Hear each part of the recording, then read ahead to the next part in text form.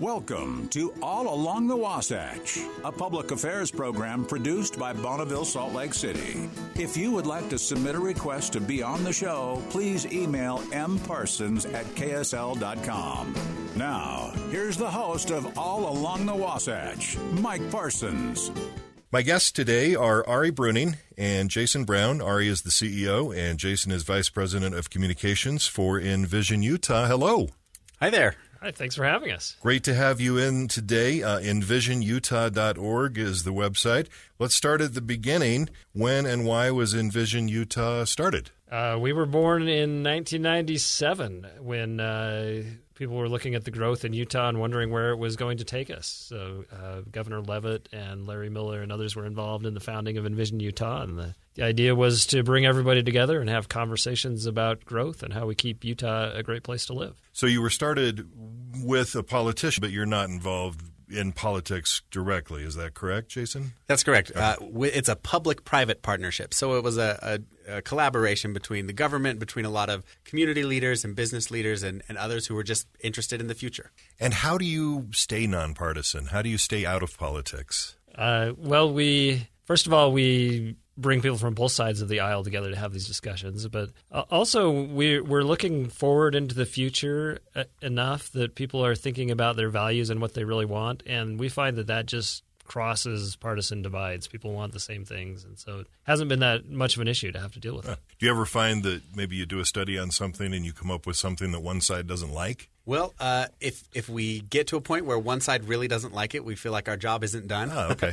Yeah, our process really relies on people coming together and creating sort of a consensus plan for the future. You know, if we pick something that's just popular with a small group of people, it's not going to work. And it means that we haven't done our job in really trying to find collaborative solutions. So, Ari, maybe you could break it down for us. What is it you do exactly? Yeah, so we facilitate conversation. That's the root of what we do. So we'll tackle an issue or a geography, and we bring all the stakeholders to get together that we can think of who have expertise in the issue or have the ability to actually do something, decision makers and so on, and then we will engage the public as well to ask them what direction do we want to go. And again, the idea is we try to find some consensus and get as many people to weigh in. And if we have thousands of Utahns saying we want to go this direction, then we have a pretty clear mandate. That's where we want to go.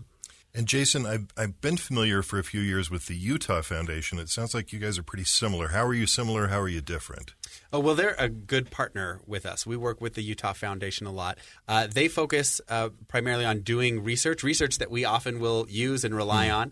But we do a lot of research ourselves. But our real specialty is taking that research and that knowledge base and saying, okay, based on what we know, on how things are working, on how the economics of a different issue works, let's get everybody together who can help sort of use that information to chart a path for the future. So we take the information and the research that we do and that Utah Foundation does and some of our other partners like the Kempsey Gardner Policy Institute, and we use that information as a foundation for figuring out a plan to deal with the big problems that come with our growth and that come with growing into the future.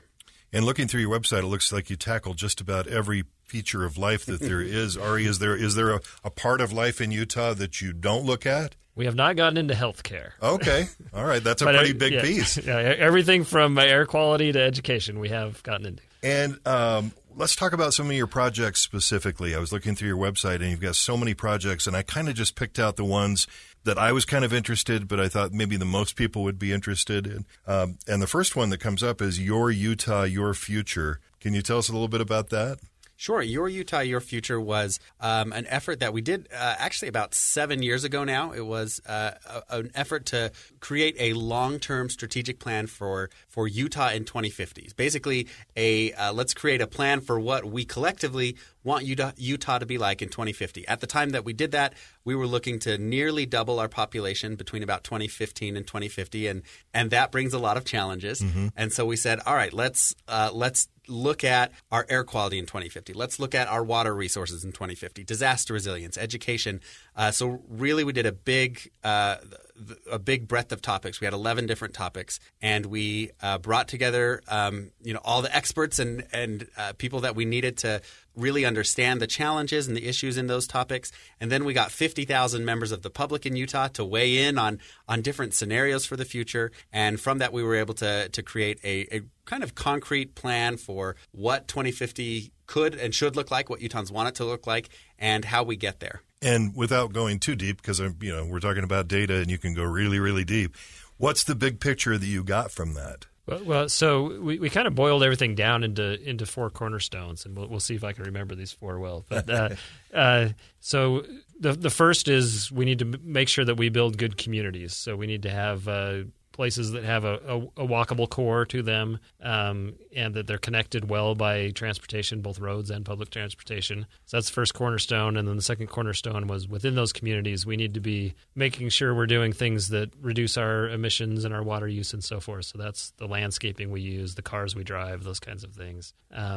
And then one of the cornerstones has to do with being prepared for the future, and that has to do with education, being well educated. And I'm blanking on the 4th cornerstone. A thriving rural. A thriving rural Utah. I can't believe I forgot that. Yeah, I have the advantage of having your website up. There you go. Yeah. So we have 29 counties in Utah, and we want all 29 of them to thrive. We can't have the Wasatch Front be prosperous and other places not be prosperous. And that brings up kind of an interesting overall point about Utah, because there's really kind of 2 different Utahs. At least, there's probably a dozen, but there's definitely the high populated area along the Wasatch Front and then the rural areas.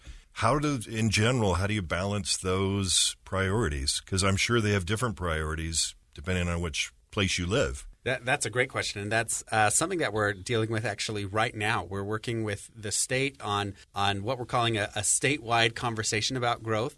Utah overall is growing, but different regions of the state are growing differently. So over the next couple months, we're going to be traveling to as many different parts of the state as we can to work with local leaders, local community leaders, and elected officials to try and figure out what are the different challenges that regions are facing. Some regions are facing the challenge of lots and lots of people moving in. I think Washington County, for instance, had huge growth in the last couple of years, and a lot of it's coming from outside of the county. But other regions in central Utah, they're not seeing the same kinds of growth, and some of those regions want to see more growth, and some of them don't want as much growth and kind of want to figure out how to preserve what they're doing. So it is a challenge, and there's probably not a single uniform set of strategies that we can say, oh, this is what the whole state needs to do. But it's going to take some not sometimes county by county or region by region work to figure out what's needed in each place. Mm-hmm. The next one that kind of caught my attention was the future of education in Utah. Yeah, so with that Your Utah, Your Future process that Jason talked about, we got into education for the first time because we'd seen every time we asked Utahns what are the most important issues, education is up there at the top of the list. So we said we need to get into that, and so we applied our typical process. We brought all the stakeholders together to identify what they thought would move the needle on education, and I was surprised to find that they all agreed on the things that would improve education in Utah. So we've been tackling those 5 things they all agreed on. So it starts in the home. So good interactions between the parents and the children in the home to build the brain and get them ready for school, and then preschool for those who might not get that in the home, especially for those who are at risk. And then all about teachers within the school. And we know a teacher makes a bigger difference than anything else. So we want to make sure we have our best and brightest in the classroom. And then we need as many people as we can to go get some kind of education or training beyond high school. And then the last thing everybody agreed on was that we need to help those who historically have not done as well in school. So you might need some extra help to overcome barriers and challenges. So we've been working on several of those 5 over the years to see if we can move the needle. And when you do these studies, you reach some consensus and you reach some goals and things that people have in common. How do you then take that and implement it? So the way it works is that by having the right people at the table who can actually make things happen. They go through the journey and learn together and come to consensus, and then they go forth and do, because we don't have the power to do. Right. So we have to engage the right people so that they can go forth and make change. And one example that we've given before is the superintendent of Granite School District was in one of our education meetings, and we were talking about teachers and the teacher shortage and the need to make sure we're attracting more people into the profession and retaining them. And he left the meeting, and I think it was either that night or the next night, he went to his board and said, we need to increase salaries. And they did that, and a lot of other districts followed suit. So one that I kind of think about quite often is disaster resilience. We had an earthquake a couple of years ago, and for a little while, everybody was talking about emergency preparedness, and then we kind of become distracted with other things. What did you find out there? Yeah, well, first of all, the risk of an earthquake in Utah is probably higher than most people think. Right. Geologists predict it's basically a coin toss in the next 50 years whether we're going to have a very large earthquake somewhere along the Wasatch Front. And the predicted devastation is pretty staggering. We're talking deaths similar to Hurricanes Katrina or Maria. And and beyond the deaths, we could be without water in most of our households on the Wasatch Front for 6 months or more. Wow. And you think of, what do you do if you don't have water? Well, I'm probably moving in with family somewhere else, right? So then what does that do to our economy and so on? So we've been working with the experts as we do and coming up with recommendations. And so we've landed on a set of recommendations, everything from improving our aqueducts that bring our water into our valleys that cross the fault so that they're more likely to withstand an earthquake, to upgrading some of our older schools that are dangerous places to be in an earthquake, to helping educate people about a lot of the other buildings that are these older brick buildings are dangerous places to be. So educating people so that we can bring some market force to bear to upgrade as many of those as we can. And on those kinds of topics, how do you keep it top of mind? Because it's not something you think about every day. It's out there. It's going to happen at some point, but it's not something we think about every single day. I mean, that's one of the biggest challenges is figuring out how do we help people recognize the importance of this. Disaster resilience is a really great example. And on that one, I think what we want to do is create a little bit of a shift in how we think about our disaster risk. Utahns have a great culture of being prepared for a short-term response to disasters. And so we are working on trying to figure out how do we help shift everyone's thinking to say, okay, we've got to actually take some big community-wide steps to make some improvements before a disaster hits, or else we're going to be looking at long-term problems. It's the 72 hours or the 2 weeks after the earthquake aren't our big problem. So a lot of it is trying to educate people on what the actual risks are, and we run outreach campaigns. For instance, we've had an education campaign where we have ads or try and get some news stories every now and then about important educational issues, and we're hoping to get some help from FEMA actually to run some outreach about disaster resilience to help people understand what the risks are and what kinds of things individuals and communities can do. So it's a lot of education, lot of education, and trying to help people understand the real choices we have, the real situation that we're facing. You caught my attention because I've got one of those big blue barrels that I think is 50 gallons of water, and that helps me sleep at night. But that's not going to last 6 months. Yeah. Well, the good news is we're told by the water districts that after about 2 weeks they'll find some way to bring you water, whether that's a water truck in the street or whatever it is. But. Now, speaking of water is a huge issue in our state, and you have a couple of different studies that you did, one on the Jordan River and then one on Utah water strategies in general. I know the Great Salt Lake is in crisis. Maybe talk about just water in Utah in general. What have you found out, and what are the solutions? Yeah, well, I'll say after having gone through that Your Utah, Your Future process where we tackled 11 different topics, the one that I think is the most difficult is water because we have this growing population, limited water supply, combined with climate that appears to be changing where, I mean, just by having a hotter temperature, even if we get the same amount of precipitation, that means more evaporation, and so it could be a drought in 20 years when it wasn't a drought 20 years ago with the same amount of precipitation. So I think this is going to be a struggle and a challenge, and I think we're going to have to learn to use less water. And that's everything from different landscaping in our yards to smaller yards. We're seeing the market move that direction anyway. Lots of things that are going to happen. Farmers are going to have to, and they're probably going to need some financial help with this, but they're going to have to install some more water-wise systems and so forth. Whole host of things I think we're going to need to do. I've been kind of digging into the Great Salt Lake issue, and it's kind of frightening what could happen if that dries up. It doesn't just mean there will be a big dry area out there, where the lake was. There's some real hazardous stuff under there, some real danger to the people that live along the Wasatch Front if that happens. And as I dig into it, I wonder why we're not sounding the alarm a little more loudly that we need to do something and we need to do something now. Is that accurate, or is that my perception? I think that there's been a lot of people who have been working really hard for a long time to try and figure out exactly what needs to be done. It's actually from our perspective, it's been kind of nice the last couple of years to see the alarm being sounded a little bit louder. That people are becoming more aware of the risks that we face. I think it'll make some of the strategies or the solutions rather a little bit. It'll give them a little more energy, make them maybe a little bit easier for us to push through. But I want to tell you, when back in I think it was in 2013, we were asked by Governor Herbert then to convene the state water or a team to create the recommended state water strategy. And we were supposed to finish that process in 2015.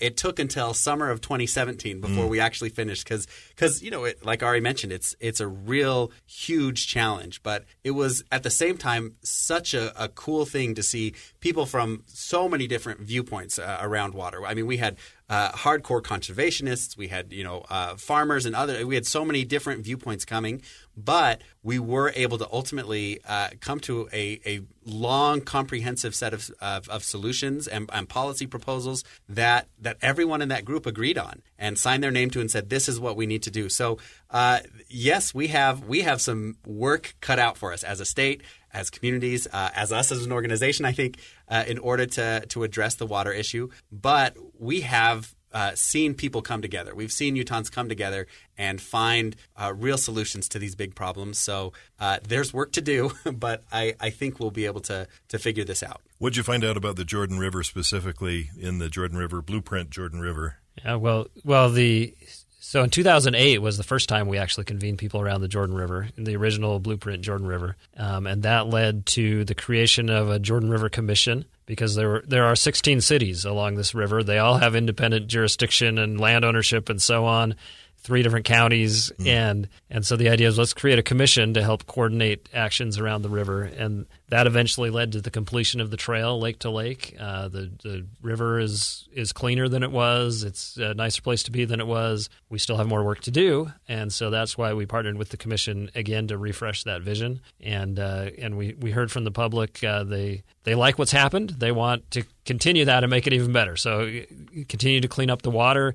And by the way, that water comes from every inch of Salt Lake County. So every bit of water that falls on a parking lot, for example, ends up in the Jordan River. So that's a big task to continue to improve water quality. They want to see continued improvement of natural areas, better maintenance, improved safety, those kinds of things. So that blueprint lays out a set of strategies for how to get there. And probably just as big as water is our clean air. Well, what have you discovered about air in Utah, clean air action and implementation? And I know during the pandemic, when everybody was staying home, the air actually got better. So what did you find out on that front? Well, I think the biggest thing that most people don't realize, that's kind of a surprise to everyone, is that our air is a lot cleaner today than it was 20 years ago and 25 years ago. So when Envision Utah first started, this was actually one of the big issues that we looked at. And, believe it or not, people even back then said, we want the air to be cleaner. So we made some choices and on things that we could do to reduce emissions, things like improving public transportation and making that more accessible and a lot of other things like that. And then we were helped in a really big way by improving technology. Cars got much, much cleaner. And a car today even just an average car is so much cleaner than it was 20, 25 years ago, even 10 years ago or 5 years ago, that really helps improve our air quality. The biggest thing that we could do in the short term is to figure out how to get newer cars on the road. And it doesn't have to be all electric cars, but every car is given what's called a smog rating. And the higher the smog rating, the cleaner the car. And so the quicker we can get new cars on the road, the more or the cleaner our air is going to be. So that's some good news that we're moving the right direction on air in Utah. Yeah. Oh, absolutely. Yeah. And I think we'll continue to see more and more vehicles sold that are all electric, which means no tailpipe emissions. And so I think over time, this is an issue that's going to just continue to get better. That doesn't mean we don't need to do things. Right. And in fact, our biggest risk for the future is actually going to shift away from cars. Right now, the biggest share of our pollution is from cars and trucks. But in the future, we expect cars are going to be so clean that we'll actually have more pollution from the brakes on cars than we will from the exhaust on cars. Yeah. But our homes and our buildings are the next big challenge. Everyone has a little, pilot flame burning in a furnace and in a water heater all the time. And there's emissions that come from that. And that's figuring out how to make our homes efficient and clean is the next big challenge as we look to, the next couple decades of clean air. What do you say to the guy that's got an old polluting car and his attitude is it's just one car, I'm not making that big of a dent in the air quality? What about the big polluters? Those are who we should go after. Well, first of all, I'd say the big polluters we have gone after. Okay, and so we have too. reduced their pollution. In Utah, our air is actually pretty clean most of the year. We have periods in the winter and in the summer when it gets dirtier. And so if you've got that older polluting car, I just plead with you, just don't drive it during those, when we're in an inversion or when we have a high pressure zone parked over us in the summer, and see if you can't drive another vehicle that you own or something. And I would think that this move towards remote working is going to help as well. Absolutely, yeah. And like you mentioned, during the pandemic, we saw some big shifts, and people always need to use their cars and go out, to whether it's going to the grocery store or dropping kids off at school and things like that. And people are always going to use cars. The other big thing that we could do that would help is to make it easier for people to get around without cars, and that comes to how we design our communities. Is it easy to walk to school or to walk to church or to walk to the grocery store, or can you bike safely and do things like that? All of those little things will add up and help make our air cleaner. One that I'm fascinated with is the whole Point of the Mountain issue. We've now moved all the prisoners out of the prison. They're in the new prison. We're going to start seeing stuff happen at Point of the Mountain. To me, that seems like that would be a tough issue to take on because there's got to be so many different opinions out there as far as what we should do in that area. Is that what you found? Actually, before...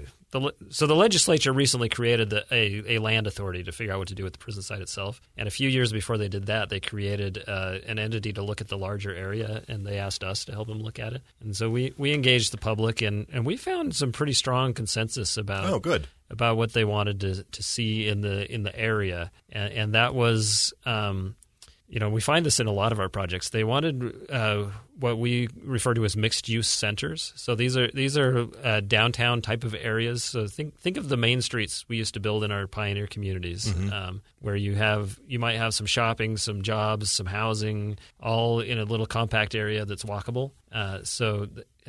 More of those in that area, and when you model that, what it does for transportation and other things, it's tremendous. And that's what we heard from people. And they can be at any scale, right? It could be a 9th and 9th is an example of a smaller scale of that, or downtown Salt Lake at a huge scale, right? Yeah. So I think the state's moving forward to plan something like that on the prison site. But we also need it elsewhere in that area, other kinds of little downtown areas, and it'll turn out well. It'll reduce driving, and it'll make life more convenient for everybody. I'm excited about that. I grew up in Utah County, and so my whole life driving around the Point of the Mountain, the first thing you see is that ugly prison, and I remember it being ugly when I was a kid. So it's been ugly for a really long time. So I think it's great that we're getting that out of there, and we're going to put some more beautiful stuff there. How is your organization funded? Where does most of the funding come from? Most of our funding comes from local foundations. So like the George S. and Dolores Story Eccles Foundation has been our largest funder for a number of years. And then as well as large businesses like the Zions Banks of the world, Rio Tinto, those sorts of folks. And then occasionally we'll go after a government contract for a planning project that we think is pretty compelling. I saw on your website you have a podcast. Tell us about that. Yeah, it's the Your Utah, Your Future podcast. And what we do is try and go through all of the issues that we've talked about and more. And we want the podcast to be sort of a way for Utahns to understand everything that we think they need to or should understand about these issues. So, for instance, we did a real deep dive into air quality and into water and disaster resilience and housing, and really trying to help Utahns understand what's the lay of the land on those issues here, and think about what are the big challenges for the future and what are we going to need to do to make sure we have a bright future in regards to any of those issues. How can individuals get involved? What's the best way for a single person to make a difference? Well, the first thing I'd suggest is go to our website, sign up for our newsletter, and then you'll learn about our projects as we go along. And you can go dig around our website. There's a lot of great stuff there from years and years of projects and different findings and so on. And then based on what you learn, just go get involved. Go attend your city council meeting. Talk to your city councilor, whatever it is. I got to tell you, the website's very easy to get around, and there's just so much information. And I got kind of lost in there today going down deep dives on things. EnvisionUtah.org is the website. Where do you see your organization, say, a decade from now? Well, I hope a decade from now we're doing a lot of the same kinds of things that we're doing, but just having made a lot of progress on certain issues. So there's always going to be a need for us to look to the future and to be proactive about thinking through the problems that there are and finding solutions to those problems and challenges. And that's really what we like to do is to think about the future and say, okay, what are the big things that we need to solve? And then we try and bring the public, bring other leaders together to solve those problems. Well, it's fascinating work that you're doing, and I had such a great time digging into your website today and digging into this information. Ari Bruning, who is the CEO, and Jason Brown, who is VP of Communications. EnvisionUtah.org is the website. Gentlemen, thank you so much for your time. Thank you. Thank you. Thank you for listening to All Along the Wasatch with Mike Parsons. If you would like to submit a request to be a guest on the show, please email mparsons@ksl.com. That's mparsons@ksl.com.